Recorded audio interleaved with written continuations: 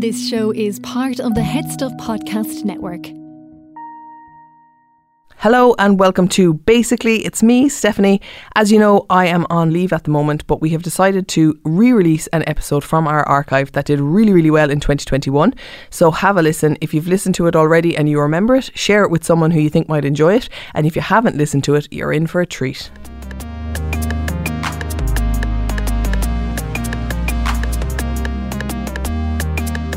Hello and welcome to this week's episode of Basically. I'm laughing because I don't know why I'm laughing, because I'm recording this and I don't really know what I'm saying. Oh yes, I do. I'm introducing you to this week's episode, which is a very, very interesting one with Dr. Harry Barry. We had him on last time, you guys all loved it, and we have him on again talking about social anxiety. But before I go to Harry, I want to tell you about his book at the top of the episode. It's called Embracing Change. It's brilliant. I've read it. I read a proof copy and gave it a shining endorsement, which is printed on the inside. I think you should buy it. I think you should read it. You're going to get a lot from it. The great thing about Harry's books is that there are like actual exercises and tips and tricks in it. So it's not just knowledge and information you're getting useful tools. So that's Embracing Change by Harry Barry, published by Hachette, and it is out now.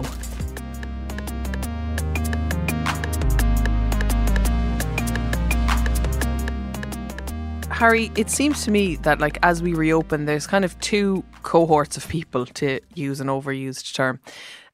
One is a group of people who wouldn't usually identify as being anxious socially, but now find themselves a little bit worried about going back to work, how they're going to greet people, what's going to happen. And then this other cohort of people who have in the past, before any pandemic, found themselves struggling in social situations to make talk with people, to find social situations very awkward and very scary. And those people who may have been sort of settling into the lockdown and not having those pressures on them, now finding themselves with all of that spotlight back on them. Yeah, I think you're so right, Steph. There are definitely two major groups of people who are involved in what we would call social anxiety. I think we have to distinguish, though, between what would be normal social anxiety, which all of us are going to feel back when, the way we have to go back into meeting each other for the first time, maybe in some cases, maybe 12 months, 18 months, for a very long period of time. And that can be meeting both friends. It can be particularly an issue for people going back into large offices. And I know a lot of work colleagues or work people have said to me that they struggle with the idea of going back in. Why? Because they just have got out of the whole touch. It's so long since we've had to shake hands with somebody, to give somebody a hug, to talk to somebody in a normal kind of way. All the little things that we do. We stop at the having a cup of coffee or at the water container, whatever, like that, to have a little chat. And all those little chats are something we've got completely out of touch of. Mm-hmm. And there'll be another group of people who will still be, even if they're vaccinated or partially vaccinated, will still feel a little bit uneasy going back into the workplace for fear that somebody will get too close to them and that they might pick up the virus. And that's, I know, a concern for very many people. And I think it's important we distinguish those two groups. That the first group, for example, will be just concerned about the normal social interactions that we're also used to. The second group is more a traditional phobia. That's more where they're concerned if they get too close to somebody, that the danger is that they might pick up a virus, and they may even get very physically anxious. And I think if they get physically anxious, that'll make it even harder for them to come into work. So really important that we might deal with that group maybe another time when we're dealing with phobias in general. Okay. But just if we have a few quick words just for those who are worried about going into a social situation. And I think the first thing I would say to them is, look, everybody who goes back to a social situation of any type, we're all in the same boat. So it's a really important statement. It's the situation which was abnormal, not us. So we normalize ourselves. We say it's okay to feel physically anxious and to be a little bit worried and a little bit embarrassed going back in. And don't be afraid to drop the hand and say, look, I'm sure you're finding this as difficult as I am, because immediately you're normalizing it. You're saying, look, we're all in the same boat. And of course, that's hugely helpful for other people. So I think that empathetic approach will go a long, long way.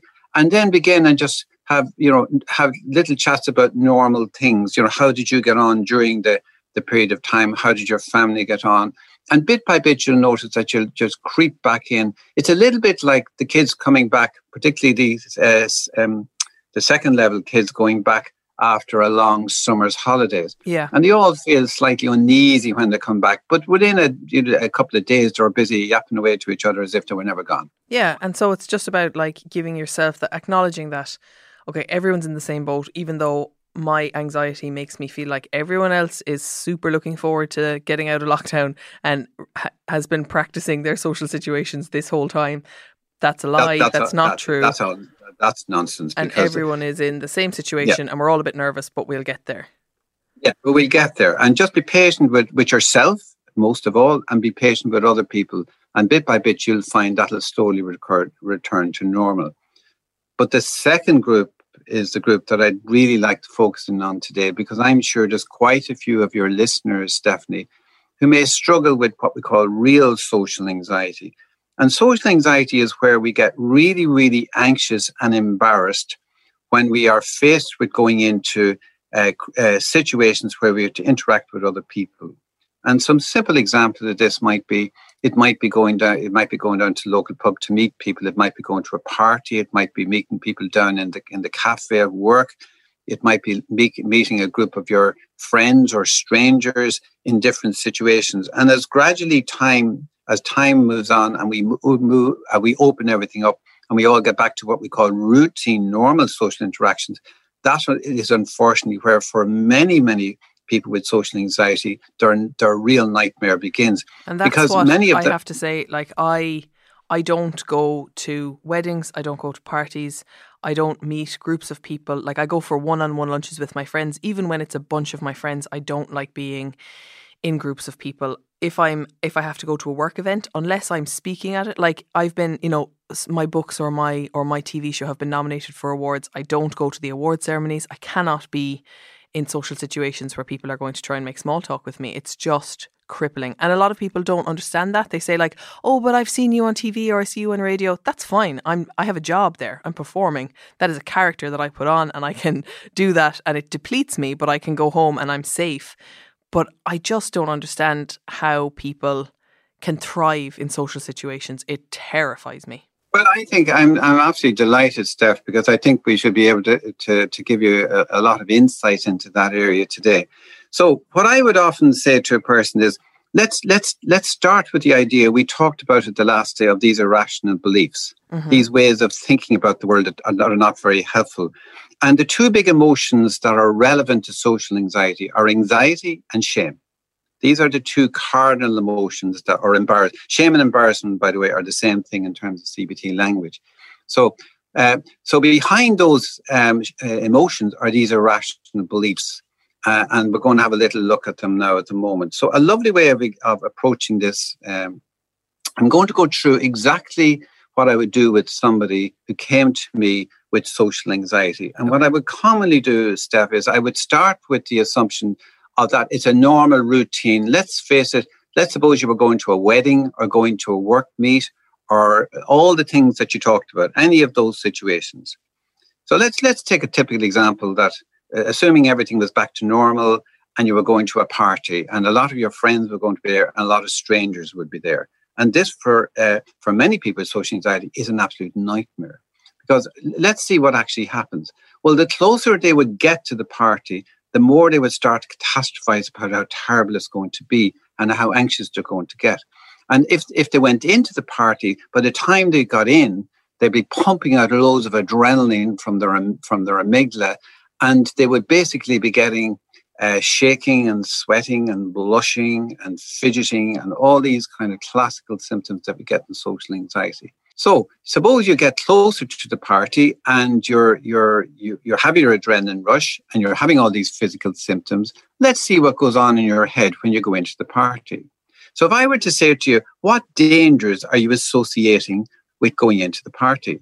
The average person will say, well, people will start to see something about me. And what will they see? They'll see that I'm anxious. And what is it about you that you think they will see that would make them believe that you were anxious? And of course, the normal comment back to that is people will see that I'm fidgety, that I'm uneasy, that I might be sweating a bit, that I might be a bit shaky, that I might be blushing. And they will then they will begin to see all these things, and then you say, well, why would it bother if you saw those things? And the answer back to that is, well, because they would then start judging me or assuming that I'm weak or that I'm not good socially, and maybe somebody to be avoided. And what else do you think that they might notice at the party?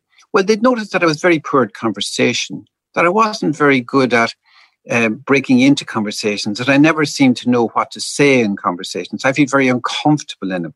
And why would that bother? Because once again, people would automatically start to judge me as in some way being weaker or inferior. And the word that girls use all the time, I remember I had 13 girls in a row, Steph, with this 13 girls in a row, use the word weird. They'll think I'm weird. They'll think there's something different about me. And then my demand, of course, is I mustn't be exposed to that situation. And I also have to accept the negative judgment of other people. So that's why I'm feeling ashamed. So then I feel anxious and ashamed. And then my behavior is what really causes all the problem. So here's a classical series of behaviors for the person with social anxiety. The commonest one is to do exactly what you talked about, Steph, which is to avoid. So if I can find some way of not going, I won't go. But there will be some situations where I have to go.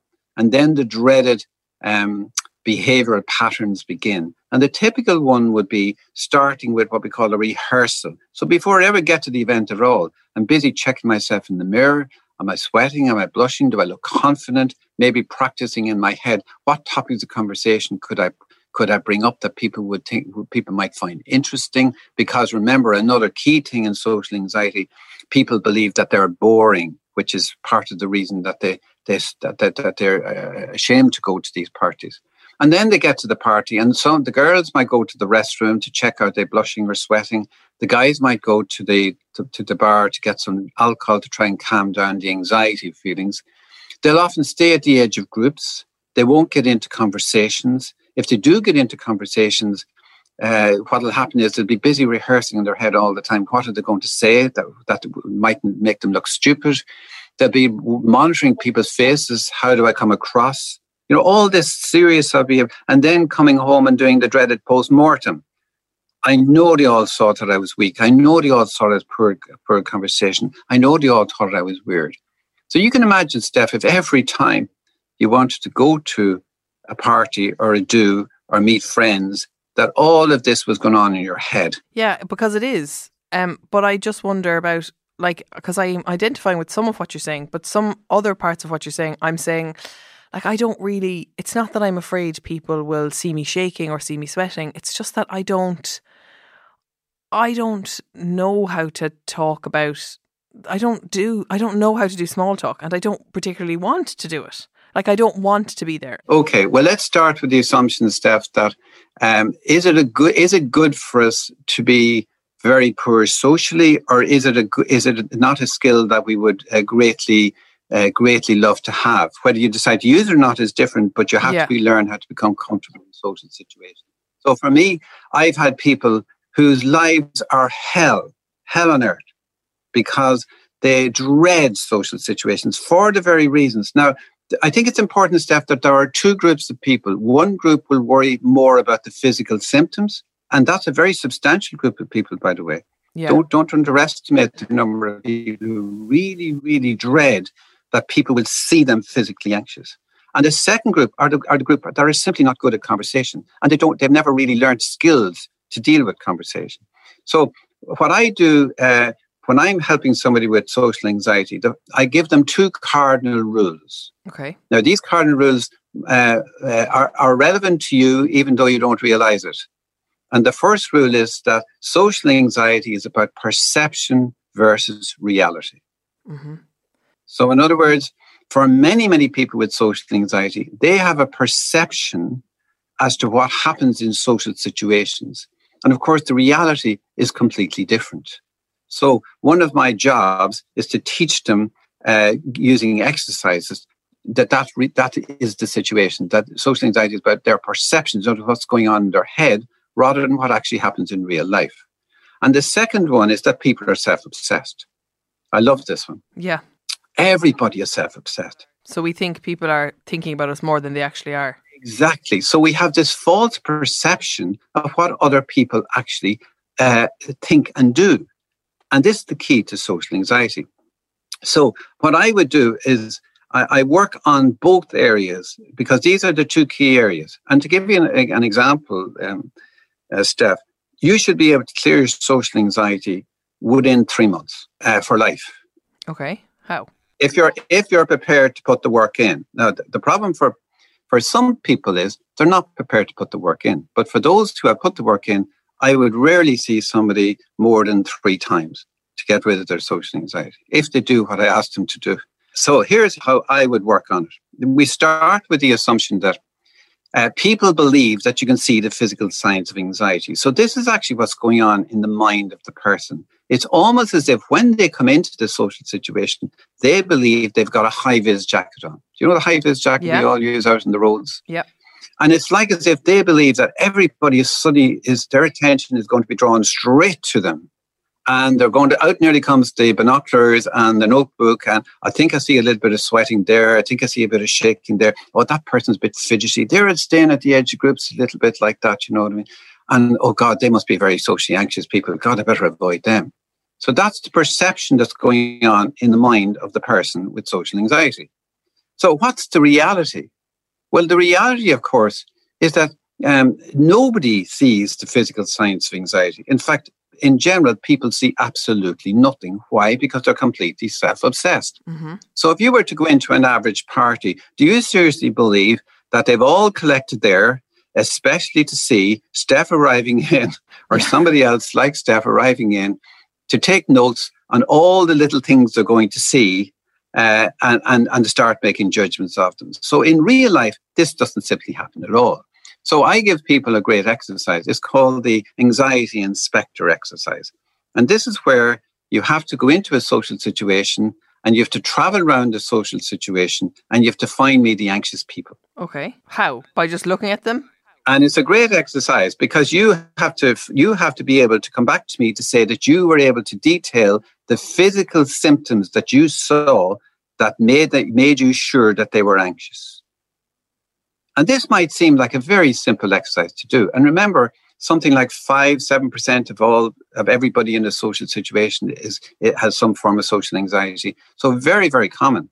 So you should be falling over these people. But it's just the sense that that you won't notice? It's not as evident as you think it is. And the reality is that it's very hard to see the physical signs of anxiety, because there are actually mostly internal feelings that we have, but other people generally don't see them. And secondly, and this is the really crucial part, people are completely self-obsessed. People are more interested in assessing you and whether you're socially anxious or have physical symptoms or anything about you. In fact, they're so self-obsessed that they're usually only interested in what's going on in their own little world at that moment in time. But I kind of get that. I understand that. The people are self-obsessed. Nobody cares about get me. It. But you then it's why do I bother? Why am I bothering going to this social event? Everyone's self-obsessed. That's a different matter altogether. That brings us back to the world of frustration, which I'm hearing a lot in your voice. I did that coin thing that you told me to do. I'm talking here. I'm talking to the people out there, Steph, and they are the vast majority of people. Yeah. And they're the ones who are crying out to be good socially, dying to be good socially. I remember a lovely example of this. A young boy came to me in his mid-20s, couldn't meet a girl because he was so socially anxious. And within 3 months, he was going out with somebody and he was completely back to okay. And all he wanted to do was have a normal social life and be able to talk to people in a normal way. So you can turn this around massively quickly if you want to do it. Yes. Now, remember, that's the practical point. If you don't want to do it, Steph, then the reasons for that are very different. Are totally different. And I understand. So that's incredible that. So if you're someone who desperately wants to go to the party, but you feel like you're sweating and you're uncomfortable and everyone's going to notice, that this exercise of actually go to the party and find other people who you think are giving are off the signals that you give off, and you'll find that actually they're not doing that because it's not as blatant as obvious, you feel like as you it is. think. Yes. Okay. Well, that's crucial. And secondly, not only that, Steph, but if I were to ask you, what were the last 5 people you met and were talking to wearing? Oh yeah, I wouldn't notice at all. No. So if you can't even notice what they were wearing and remember that, what chance do you think you have of noticing anything else? And the reason for that is that we're generally very poor observationists. Why? Because we're self-obsessed. We're off in our own little worlds. Remember that the average person who goes out on a Friday night to a party has no more interest in looking around to find anxious people, for example. They're interested in going down, having a bit of fun, chatting about maybe what's going on in the office or at home, or who's winning the match or whatever. So that's the real. And I do another exercise called the supermarket exercise, where I send people to a supermarket. And this, believe it or not, Steph, will have grown men maybe taking weeks to do it sometimes. Yeah. Where you have to, you would find it laughable, but this exercise, believe it or not, gets rid of social anxiety for lots of people.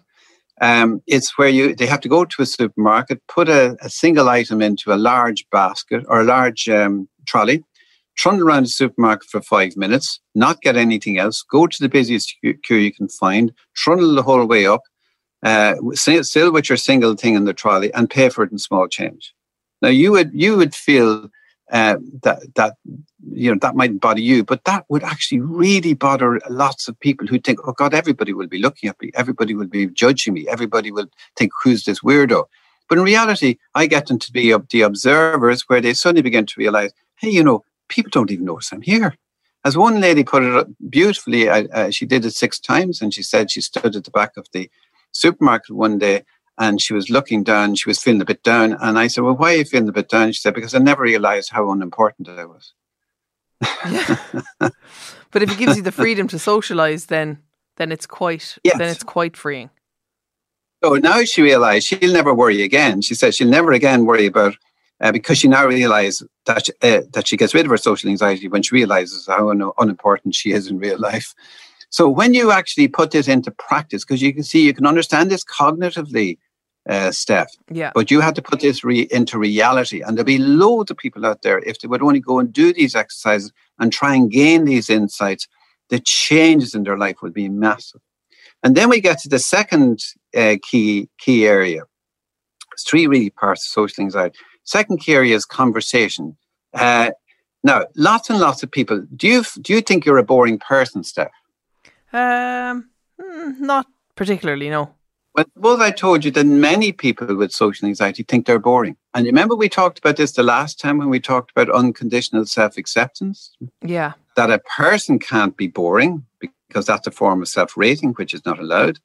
But on the other hand, a topic of conversation can be boring. So what kind of topics do you think people find interesting? I think people find, again, this is my bias, I think people find sport interesting, which I can't relate to. I think people find themselves interesting. So if you ask questions... No, you've got it. You see, the real problem with people who are struggling with conversation and social anxiety is they're busy trying to find a topic that they believe the other person will find interesting. But of course, there's only one topic that people love to talk about. Themselves. It's themselves. They find the topic endlessly fascinating. We can talk about ourselves all day long. The famous statement, if we want to be truly miserable, all we have to do is give ourselves our total undivided attention. So we love talking about ourselves. So here's what I would have got so many, countless people who have got rid of their social anxiety to do. They have, for a 3-month period, with every person they meet, that's everybody's Steph, not just waiting until you find yourself in a social situation, but you do this with every solitary person you meet. What you do is, if you know the person, you ask them about something they're interested in. It might be sport, it might be politics, it might be films, it might be their family, but you know that this person loves to talk about this area. And then you ask them a question, and based on their reply, you ask another question. And based on that reply, you ask another question, and so on. The key to this, of course, is that you must show intense interest in their replies. And that's where everybody comes a cropper. Because it's people are very, very instinctively attached to somebody who is clearly showing interest by their eye contact, by their facial expressions, by their hand movements, that they're really into whatever the person is discussing. So it's actually a way of teaching yourself to really engage properly with other people's conversation. And by getting them to talk about subjects they really love talking about, they'll chat away for half an hour. I'll tell you a very funny story at the end of this. Now, what about people who are strangers? Because this is a huge issue for many people. Well, there are 3 questions that are real Irish questions, by the way, that'll get you out of almost any social situation. And by the way, I use these myself all the time because I'm sometimes fired into, as part of my work, into having to meet groups of people, many of whom I don't know. So I will always ask one of the following 3 questions. First question is, where are you from? What an Irish question. And they might say, well, the answer might be, I come from Dublin. And really, what brought you all the way from, or say, I might have come from Galway. So what brings you all the way from Galway to Dublin? And are your family living in Galway? And do you like Dublin versus Galway? And you have question after question after question. And eventually the person will be chatting away for 5 to 10 minutes. But that's Harry, if I was in a conversation with you, I'd be like, oh my God, he keeps asking me questions. I can't get away from him. Oh, no, but the reason for this is, this is a skill. Okay. This isn't something that, you have to learn. If you got into the car, you don't just get a driving lesson and then suddenly learn to drive. Slowly. You have to practice this over months, do you know what I mean? Until you get very comfortable. The second question is, well, what do you do? And the person might say, well, I'm into media, I'm into films, I'm into I'm insurance, and whatever the person opens up, you then say, well, that sounds very interesting, tell me about it. And off they go. And all you have to do is keep showing intense interest. Now, you're not having to find a topic that they find interesting or not, because they love talking about themselves. And of course, the last one is, we're back to square one again. What do you do in your spare time? Oh, well, I love films. Oh, really? How did you get into films, and what kind of films do you watch? And this is a classical one, by the way, to get a date. Is there any good films on at the moment? And of course, up comes a certain film. Would you be interested in going? And now you have a date. Do you know what I mean? So in other words, there are numerous, almost unlimited ways of reaching into people. So the secret in social situations is to stop all the, or with social anxiety, to stop all the unhealthy behaviors, because you don't any longer, if you avoid, by the way, if you keep avoiding something, then you eventually, your brain begins to associate that with danger. So you get increasingly anxious. So the more you avoid, the more anxious you get. So the one thing you have to do is you have to up the hand and into every social situation you can get your hands on to practice exactly what I'm asking you to do. And that's what I get people to do. Because after a while, they begin to realize, hey, that nobody really knows I'm in the blooming place. As to why am I anxious, for example? And the reason is that, I had believed up to this that people would be watching me and observing me and judging me and making assumptions about me. And I now realize that none of this is happening at all. So so that immediately gets rid of a lot of my anxiety. And if I could then become very skilled at conversation, and that, believe it or not, Steph, that's becoming an increasing issue, because our young people, particularly many of our young people who work very much through social media all the time, are beginning to lose these old-fashioned conversational skills, which our parents and grandparents had. They were much better at. They were much better at these kind of skills, and we have, to a certain extent, to relearn them. So, believe it or not, 3 months of practicing those kind of exercises will go a long, long way towards resolving. And they're done in some of my books, Emotional Resilience, and they're done in Anxiety and Panic. And they're, to be honest with you, it's one of the great joys of my life, Steph, to take somebody who's desperately anxious to learn how to deal with social anxiety and to see them after maybe 8 to 10 weeks, whizzing around the place, social anxiety gone, no longer worried about it. Do you know what I mean? So what a wonderful place to be. The second type of social anxiety that I would also come across, and again, there will be people out there who will be struggling with this one, is what we call social performance anxiety. And that's where I have to give a presentation in front of people, or maybe give the father the bride speech, or to maybe give to get up in public and give a presentation over something. And that's all very well for some people. Some people, they find it easier to do it at work, but some people absolutely hate doing it at work. And I've actually had people who have not taken promotions, for example, who, because they are so concerned that they will end up having to give lots and lots of performance presentations. And of course, here we go again. So what would you think their danger is, Steph? That this one I remember a lot at school, and being very fascinated by my dear friends who were absolutely calcified in fear at the idea of having to read in front of the class. And then kind of there's always that kind of two shades of people in school: the people who will never shut up reading and always want to be in the drama club or whatever, and then the people who are terrified of it. And I think it's a fear that, like, I'll say the wrong word, people will laugh at me, I'll stutter, I'll make a fool of myself, people won't be able to hear me, people will be bored, someone is going to yawn while I'm speaking, and that sort of, there's like a Rolodex of fears that come along with it, I think. Yeah. Doesn't it sound very like the first case of social anxiety we talked about? Yeah. So you can immediately begin to see, actually, the fears of the person with performance anxiety are very, very similar. But what they're worried about is that people will see one of the two following things. The first one is they will see something about me, my quavery voice. Yeah. That I'm a bit shaky, that I seem to be kind of losing track of what I'm saying. You know, that they'll see something about me that suggests that I'm anxious. And why would you be bothered about that? Because they then judge me. Here we go with the judgment. It's all about judgment. It's all about allowing other people to judge me. Because what will they think? They'll think that, well, I mustn't be very good at my job if I'm not even able to give a presentation, that I get anxious.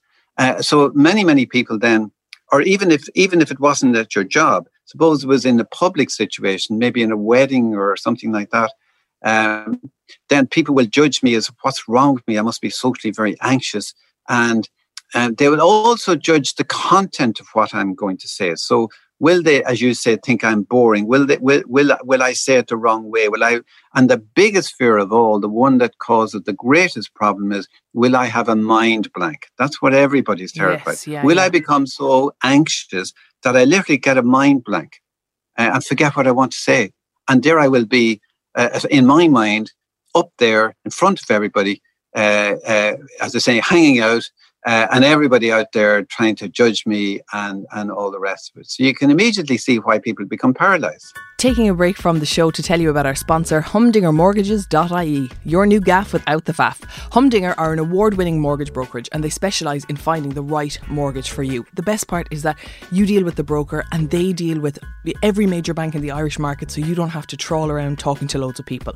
They also make the best recommendation on what's the best way to proceed for you specifically, and they stay at your side to help you at every step of the way, from application to drawing down your mortgage. They're in the mortgage business, right? Not the application business. They have absolutely no interest in putting you through the ringer and getting you to fill out loads of forms without getting a mortgage at the end. And they're really honest from the get-go about what the problems might be with your application. But then they don't abandon you. They will stay by your side and give you the best advice on how to make sure that you are successful the next time you apply. They specialise in helping first-time buyers, people looking to trade up, and people like me who are looking to save ourselves some money by switching our mortgage for a better rate. And like for me, I'm going to switch my mortgage. I'm working with Humdinger because like a reduction of even 0.5% on my mortgage rate can save me like 30 grand in interest over the whole term of my mortgage. Mortgages are the biggest financial decision you are ever going to make, so take advantage of speaking to experts and go to HumdingerMortgages.ie to begin your journey. As the year comes to a close, we just wanted to thank all our listeners for tuning in to shows on the Headstuff Podcast Network throughout 2022. We'd especially like to thank all the fantastic Headstuff Plus members who have supported their favourite podcasters to keep doing what they love to do. You can join hundreds of fellow supporters on headstuffpodcasts.com and get access to loads of bonus content. From all of us here at Headstuff, we wish you a very Merry Christmas and a Happy New Year. Is it as easy to overcome this sort of performance anxiety as it is the social anxiety that you've helped people with before? It is. Great. It is. What do you think the 2 rules are again? Find evidence of, watch other people doing it and find evidence of their nerves. Well, exactly. So the first one is that social anxiety is about perception versus reality. Do you remember this? Yeah. And the second one is that people are self-obsessed. Okay. So the same rules apply to performance situations. So how much do you think people actually see when somebody's giving a presentation? Well, I know from my experience that I don't. I'm usually focused on the content of the presentation, the message, rather than who's delivering it. I probably wouldn't be able to tell you what they're wearing. I watch a lot of TED Talks. But exactly. Yeah. So if you're not observing what the person is even wearing, never mind seeing whether they're sweating or blushing or fidgety or anything like that. The reality is that I get people to do what we call the performance inspector anxiety, where they have to find me all the anxious people who are performing or giving performances and why they were anxious. And also, really important, can they tell me an hour after they listened to somebody what they were wearing? Now, remember that the person in the audience, if you go back into the audience, what do you think is going on in the audience? People are thinking about their dinner.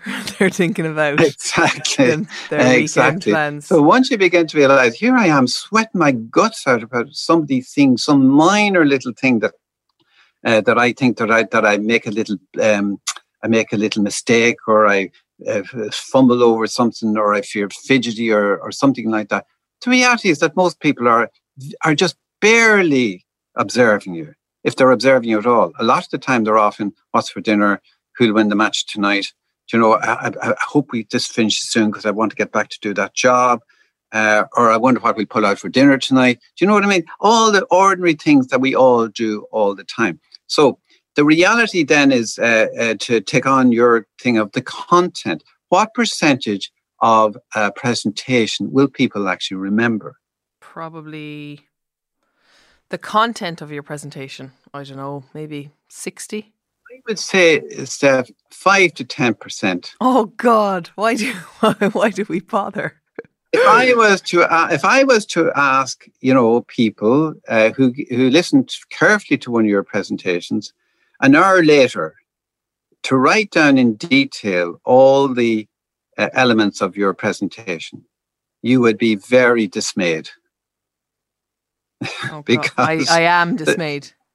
Because the reality is that they will barely get the essence of what you were talking about. They will usually only focus in if the piece of that particular presentation actually is of interest to them. They'll switch off for the vast majority of the rest of it.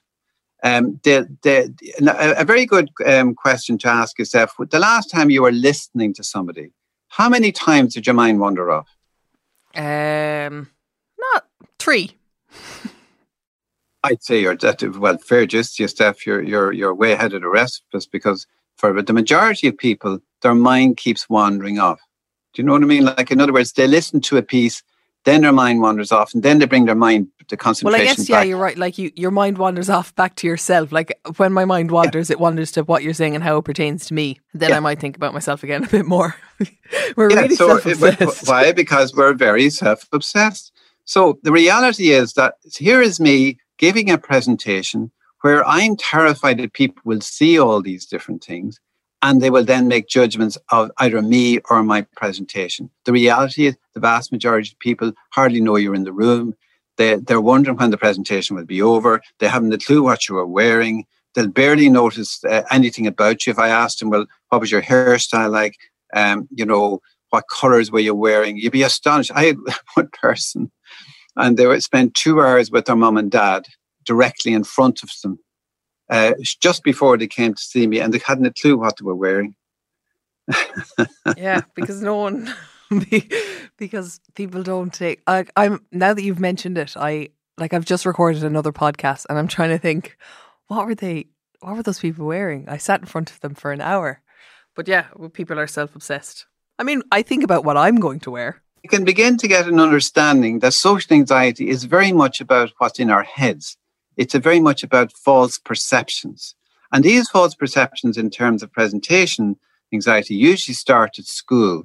They're the commonest place where somebody gets mocked or somebody makes a mistake when they stand up to read something and they feel very self-conscious afterwards. Or somebody, the really bad one is where somebody criticizes them or somebody laughs. And they, from that moment on, believe that they're going to be the butt of everybody's jokes if they're giving a presentation. So they become terrified of giving them. So I, for example, will always get people to introduce some humor into their, always be self-deprecatory. In other words, when you're giving a presentation. In other words, take the pressure off yourself, normalize it. Everybody down there is a normal Joe Soap like yourself. So you have to bring them in and make them feel that that you are a normal Joe Soap like them. And of course, that makes them much more comfortable when you're giving your presentation. So I would do all those kind of little tips with people to try and assist them to move on. So I think you can see now, for example, why though the lockup has been very, very bad for people with social anxiety, because they have been able to escape, for example, a lot of the situations, for example, where they will have to interact with people either at work or socially, and where many of them have managed to dodge giving presentations, although some have come to me and having trouble giving them even online, even on Zoom conferences. So the overall message, of course, from today is that you can get rid of social anxiety very quickly out of your life if you're prepared to put the work in. Now, the big question for you we have to ask, Steph, is what is it about the social interaction that's stopping you from doing it? That's the question. Is it frustration rather than anxiety? It's probably a bit of frustration. It's anxiety when I want to do it. So there are situations when I really want to do this. They're rare, right. But and that's when it evades me. And now I've been writing down as you're talking, and these are the things that I'm going to use in the situations that I want to. Then there are times when it's frustrating because I simply don't want to have to talk to people about nonsense. And that's but you're right. And it feels different in my body too. Right. Well, here's a little bit of advice for you. If you want to really be a good communicator, you have to learn something very important, that everybody, every human being has some areas that you know very little about, and that you become a much more enriched person when you learn to accept that, it's good for me to talk to other people about things, even that maybe I don't have technically any real interest in. Why? Because firstly, it's teaching me to become curious about other people and interact with other people. And secondly, it's actually good for me personally to get out of my own way and focusing on other people. It's better for us, Stephanie. It's healthier for us. It's mentally healthier for us. It's easy to dodge, but it's not good for us. Mm-hmm. Yeah. And that would be my humble opinion. And it's worth a lot. Just before we finish up, I do think that as the restrictions lift and we open up again, it's important for me to take the opportunities that are given and, not sort of try to stay in this. Because, anxiety and frustration or whatever it is, it's a good excuse. It's something that allows me to get out of a lot of things. But sometimes I need to get out of my comfort zone. Yeah, be curious about other people, be of service to other people, allow people the opportunity to talk about themselves. Maybe there's a lot of people that haven't had a lot of social contacts. And if I stop thinking about myself and how I can be of use to others, it's a much more easy. Remember, if you went into all these situations with it, I'm going to try and make as many people comfortable being here and chatting to me as possible. Well, then I get out of my own way and I start thinking about other people. And that is so good for my mental health.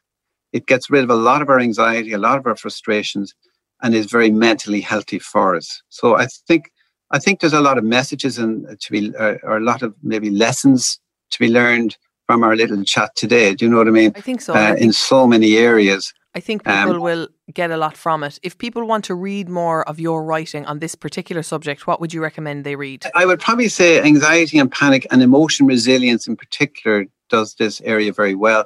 It's done a little bit in self-acceptance as well. Because remember, like we didn't go into the rating thing today because we did it on the previous episode. podcast. Yeah. But if, for example, you could remember that all you're doing in a social situation, instead of rating yourself, you're allowing other people to rate you. And of course, we're not allowed to rate ourselves at all if we want to be truly mentally healthy. So this is the real secret to dealing with anxiety. Lots of, if people could grasp these very simple ideas, it's astonishing how quickly they will become a lot less anxious. Dr. Harry Barry, thank you so much for your wisdom and expertise and support for this podcast and the last one. And I'm sure people will be delighted to hear this and want you on again. Thank you so much. Oh, an absolute pleasure, Steph. Take care of yourself now. Bye.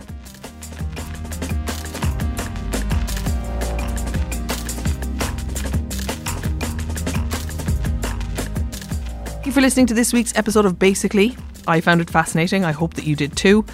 Turns out that social anxiety for me sometimes is frustration. And, I'm okay with that. If you enjoy these podcasts and you'd like to hear more of them, you can get extra bonus material by becoming a Headstuff Podcast member by going to headstuffpodcast.com and joining the community. It's €5 a month or whatever you can, and it goes to support me and the show, and I really appreciate it because, it takes time and energy to do these, and it really does help. Your support helps. Our music is by Only Ruin. Our graphic design is by Cathal O'Gara. We are produced by Alan Bennett, and we are a member of the Headstuff Podcast Network.